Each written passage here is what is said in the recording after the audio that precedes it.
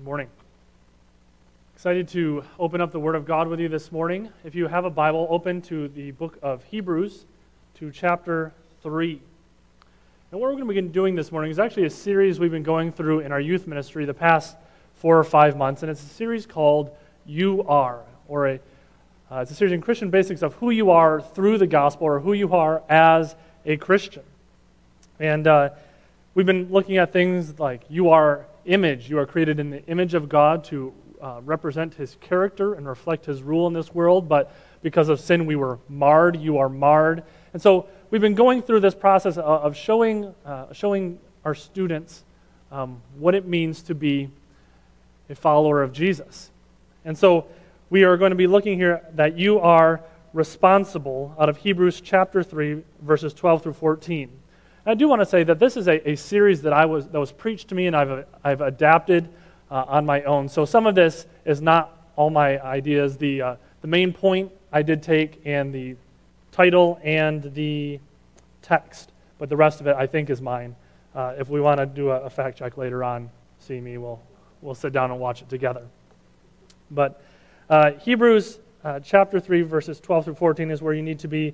And the statement of conviction is this, or the big idea is this: you are responsible to continually encourage one another to hold on to faith in Christ. You are responsible to continually encourage one another to hold on to faith in Christ. So let's read Hebrews chapter 3, verses 12 through 14. Take care, brothers, lest there be in any of you an evil, unbelieving heart, leading you to fall away from the living God. But exhort one another every day, as long as it is called today, that none of you may be hardened by the deceitfulness of sin. For we have come to share in Christ, if indeed we hold our original confidence firm to the end. Let's pray. Our Heavenly Father, this is your word. May we be shaped by it. May your word be what defines our desires, our actions.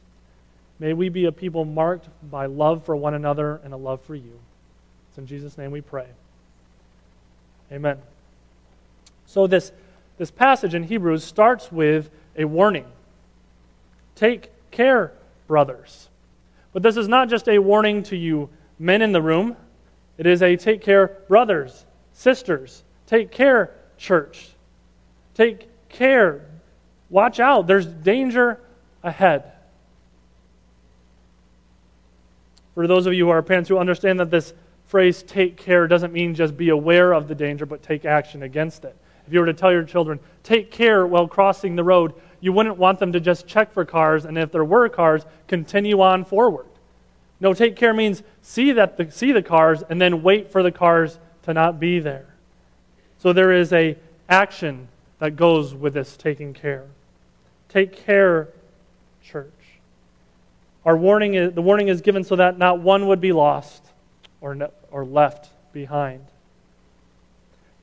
What is dangerous here is not something external, but it is an evil, unbelieving heart. This is what endangers an entire congregation. This is what endangers your spiritual life. It is an evil, unbelieving heart. So what is an evil, unbelieving heart? The author wants us to look back at the people of Israel. You remember they were in Egypt.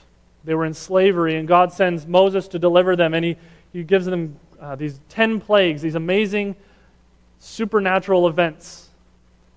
And Israel was able to leave Egypt. And as they come to the Red Sea, what does he do? He parts the Red Sea, and Israel walks through on dry land. And they come to the mountain of Sinai. God has led them as a pillar of smoke and a pillar of fire. They come to Mount Sinai, and the presence of God comes down on the mountain. And they see the presence of God, and the people are terrified at it. And they've seen His great power. They've seen His abilities. And when they get to the promised land, what happens? They send in the spies, and what happens? They adopt an evil, unbelieving heart. They become suddenly afraid that God is no longer as strong as He once was. They begin to believe lies about who God is and what He can do for them. This is what an evil, unbelieving heart is. And it's easy for us to look back and be like, oh man, Israel, How did you do that? You saw the plagues. You saw the parting of the Red Seas. You saw the presence of God on Mount Sinai. How could you ever do that? And yet, as we judge or laugh at how unfaithful they were and laud our own faithfulness, the truth is each of us adopts this same evil, unbelieving heart all the time. Truth is, daily, each time we sin, each time we don't love God with all of our heart, soul, mind, and strength, we are in fact disbelieving something true about the living God. And that's evil. It is evil to disbelieve something true about the character and nature of God. And so each time we sin, what we are doing is we are believing a lie about who God is and what He can do for us or cannot do for us.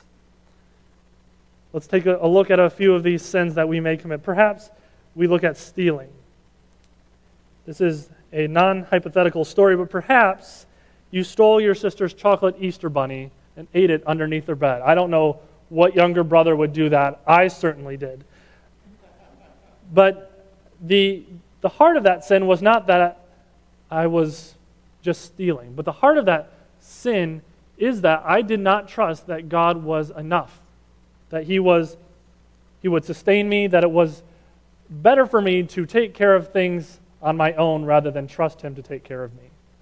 I disbelieved in God's ability to be enough. Like Israel before me, I turned to a different God because my God wasn't going to do it.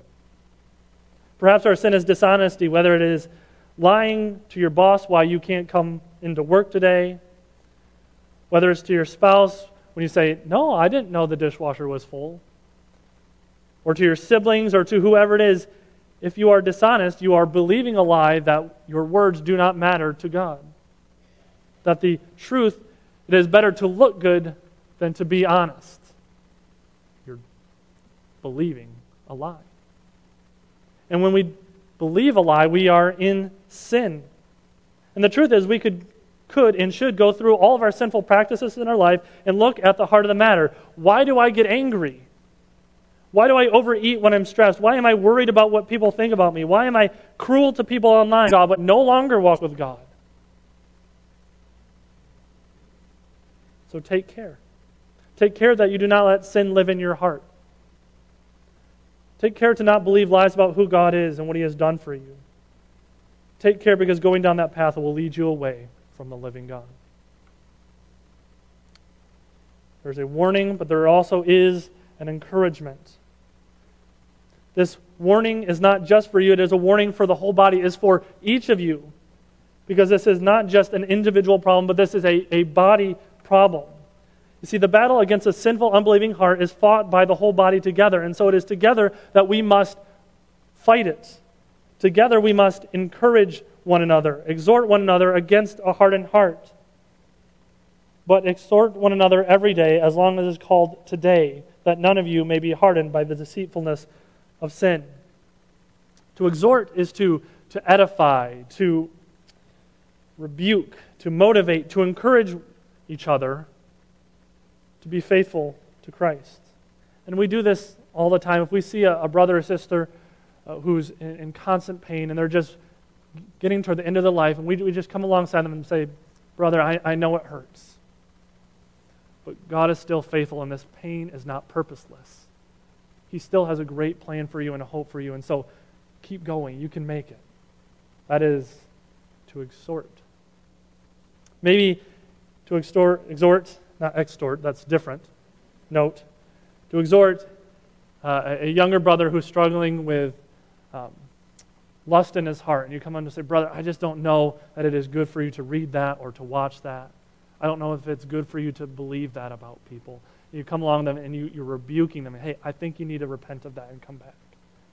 That is to exhort. It is to motivate them to reach the end, to be faithful, to continue on. You can make it. It's worth it. You're alive, and so you should live as though you are alive in Christ. And this is what it is. This is how we combat an evil, unbelieving heart, that we combat it by living in a group of people that will exhort us and encourage us. And ultimately, this is what discipleship is. Sometimes when we hear the word discipleship, we get caught up in the big idea of it, and we assume that there's some sort of expertise you have to have or some sort of curriculum you have to go through. But discipleship is a call, or at its core, is a call to encourage brothers and sisters to faithfully follow Christ. And so this sort of discipleship doesn't require you to be an expert or to be pastors or even older, but what it requires is two people to be walking on the same path, to the same place, and say, hey, we can make it. Let's get there together. Hold on to Christ. And attached to this is the phrase one another. When we see one another in the Bible, especially in the New Testament, we should think of this gathering, this body. One another means the church. And the church is not a building, but it is the people. It is the people of God who have been pulled out of this world and placed as His bride, as His people. You are the church. We are the church. And some of you come to this gathering based upon whether you feel like you need it or not. Like, if you had a really bad night of sleep, you're like, man, what I really need is just to sleep through church today. Or if you had a really good week, man, this week was so well, my kids were obedient, and steak was on sale yesterday at the grocery store, and I got some real cheap, and, my life is really good right now. I don't need church this morning because my life is going pretty well. Sometimes that's the way we approach church. But what if coming to gather with the body is not about what you need, but what about somebody else needs? Could you wake up on a morning knowing who would benefit from having you there? Could you wake up on a Sunday morning knowing what encouragement you could be to the people sitting behind you or in front of you? Even if it's not an explicit thing you do, but they just see you there and like, man, John Leaf is here. What an encouragement. I got to sit in front of him and hear him sing. What a blessing. And Chad's kids are here. Their parents aren't even here, and they're here. What an encouragement that is. He's not here. He can't talk about it. What I'm trying to say is that you are responsible to be present with the church. You are not only responsible for your own spiritual walk, but you're responsible to encourage this gathering, this local body. And I know that it's so easy to think of church as just a product that serves you best. I came to this church, well, maybe you came to this church because you like the carpet or the music or the children's ministry or the preaching. It's not wrong. But to be a member of a church is not to just come, enjoy the service, and leave. There's a call to be involved, to be present. It's not easy, it's not clean, it's not fun to come to brother and rebuke him for lustful heart or come along a sister as she's suffering, but this is what it means to be a part of God's church, to be a part of His body. And some of you are maybe sitting there thinking, this is not what I signed up for. I came to Jesus, I like this church thing, but to ask me to be involved in somebody else's life or let them be involved in my life, let them rebuke me, man, that is not what I signed up for. I guess my response to you is, yeah, you did. Christ has died for you, and in His death He has called you to die for yourselves, die to yourselves, meaning that we die to our own pursuits.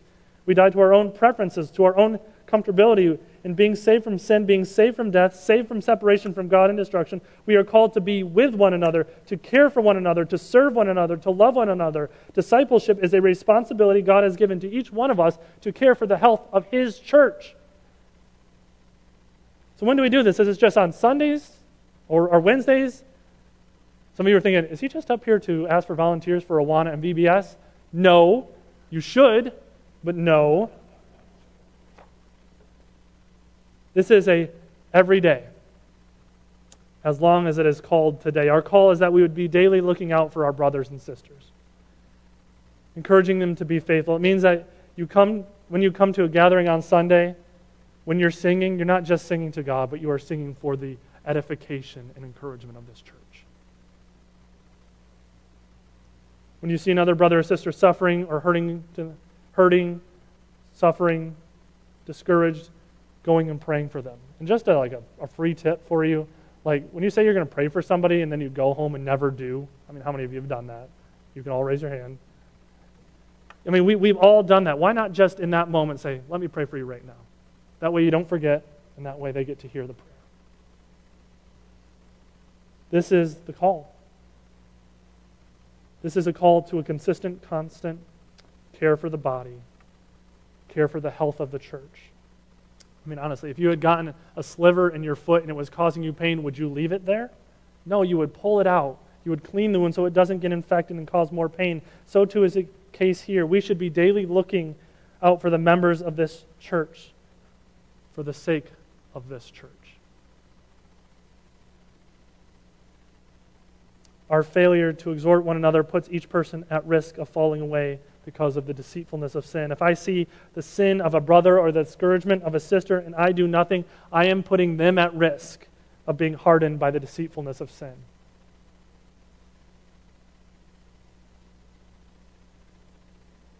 That hardening is what leads people to walk away from God. And if I do nothing, if you do nothing, if we do nothing for one another, if we are not encouraging each other daily, then we are at risk of letting someone fall. You have a responsibility. And it isn't even just for them. I mean, how many families have we seen torn apart because a father or mother or child began to believe the lies of sin? How many stories have you heard about ministries and churches torn apart because someone began to be hardened by the deceitfulness of sin, and no one would come to them and encourage them? No one would come to them and exhort them. We need this. And so it is each of us called to be present in one another's life to encourage each other towards faithfulness. And this is why it's so important that you know the church, why you know people. This is why we serve alongside one another and get to know one another, because if you come along and say, "Hi, my name is this, I think you're doing this wrong," it comes off a little cranky. I mean, honestly, I probably deserve it most of the time. But this is why it's so important to be building these relationships in the good times and the bad times, so you can encourage them when things are going well, and so you can encourage them when things are going poorly. This is a daily thing to be present in one another's life. The flip side of that is when someone comes to you and encourages you, whether positively or negatively, there's a call to love them and be kind to them in that. They're not rebuking you because it's particularly fun to go up to someone and say, "Hey, I think you're wrong." But they're doing it because they love you. And they love this church, and so it is their responsibility to do so. While there is a great danger presented here and a great responsibility for each of us, there is a confidence, a firm confidence that we have. The truth is that we who are in Christ are in Christ, that the power of the gospel is, in fact, life-altering. It doesn't leave you where it comes to you. It changes our hearts. It changes our actions. It changes our desires so that they are no longer selfish. This is why we have retired brothers and sisters in this church who will teach Sunday school to 3-year-olds, 4-year-olds, 5-year-olds, year after year after year after year, giving up their retirement for the sake of the body. This is why last week was so encouraging to all of you, that high schoolers going and serving and proclaiming the gospel is so significant because it is evidence of that, and that is encouragement to us, isn't it? The gospel of Jesus Christ changes us. It brought us together. It binds us together. And if you are here this morning, you have shared in Christ's resurrection, then you are not alone in your walk. Your spiritual life is not a lone John Wayne, Clint Eastwood type of thing. We are together in this. You are brothers and sisters, and so your call is to walk with them, alongside them, to push them, to pull them, to be pushed by them, to be pulled by them, to build each other into greater faithfulness to Christ. The last line of this section is, if we hold our original confidence firm to the end, it is, I think, also appropriate to say since. Since we hold our original confidence firm to the end. In Pilgrim's Progress, once again, Pilgrim faces trials, faces enemies, spiritual warfare, distractions, things that pull at his heart, easy life. He has one thing that he carries with him to the end, and it's a scroll. The scroll was a reminder of who took his burden and who paid his cost. The one that clothed him with righteousness and sealed his entrance into the celestial city. Our confidence, what we bring to the end, is not what we bring to the table. It's not how many church services we go to, not how many Sunday schools we led. It's not how much money we have, not how good our kids' lives are. But our confidence is in the one who looked at poor, heavy-laden pilgrims like us and died for us. And because he died for us, we are free. And because he not only died but rose again, we have also risen again. So we have life and life abundantly. And so we are called to live as free and alive. And one of the ways we do that is by being actively involved in his people. This is a gathering of people who were once dead and are alive.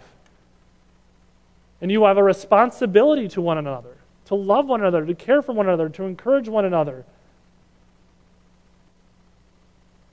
And so what I started with is that statement. You are responsible to continually encourage one another to hold on to faith in Christ. You are responsible to the people sitting in front of you, behind you, next to you, the people in second service and first service, the people down in nursery, the little kids in the nursery. You are responsible to encourage them. And I am thankful that this church is a loving church, a church that is involved in each other's life. But this is what it means to be a discipling church. Quite honestly, Jesus talks about this. They will know we are Christians by what?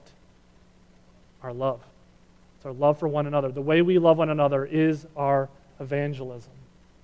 This is how we show people what is truly important. If we are unwilling to be involved in each other's lives, we are unwilling to do that, we are unwilling to partake in the gospel fully.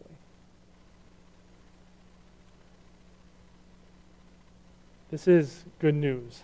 I know that my tone doesn't always communicate that this is good news, but this is good news, that we are not alone, that we have each other, that we can build each other up so that we can reach the end, that one day we would come to the gate of heaven and we could say, look, we made it together. I was able to encourage them. They were able to encourage me, and I can point at specific points in my life where older or younger brothers and sisters have come alongside of me and said, this is how you be more faithful. We need that. Each of us need that in our life. And so I would encourage you this morning, you are responsible to continually, daily be present in each other's lives and encourage one another to hold on to faith in Christ. Let's pray. Our God and Father, we come this morning as your people. We come as your people, and God, I pray that we would live as your people, that we would live with the same care for this church, for this body that you have. God, you found it important enough to die so that we could be gathered, so that we could have this relationship with you and have this relationship with each other. And so, God, I pray that we would die to ourselves, that we would live for one another, and we would live for you. It's in Jesus' name we pray. Amen.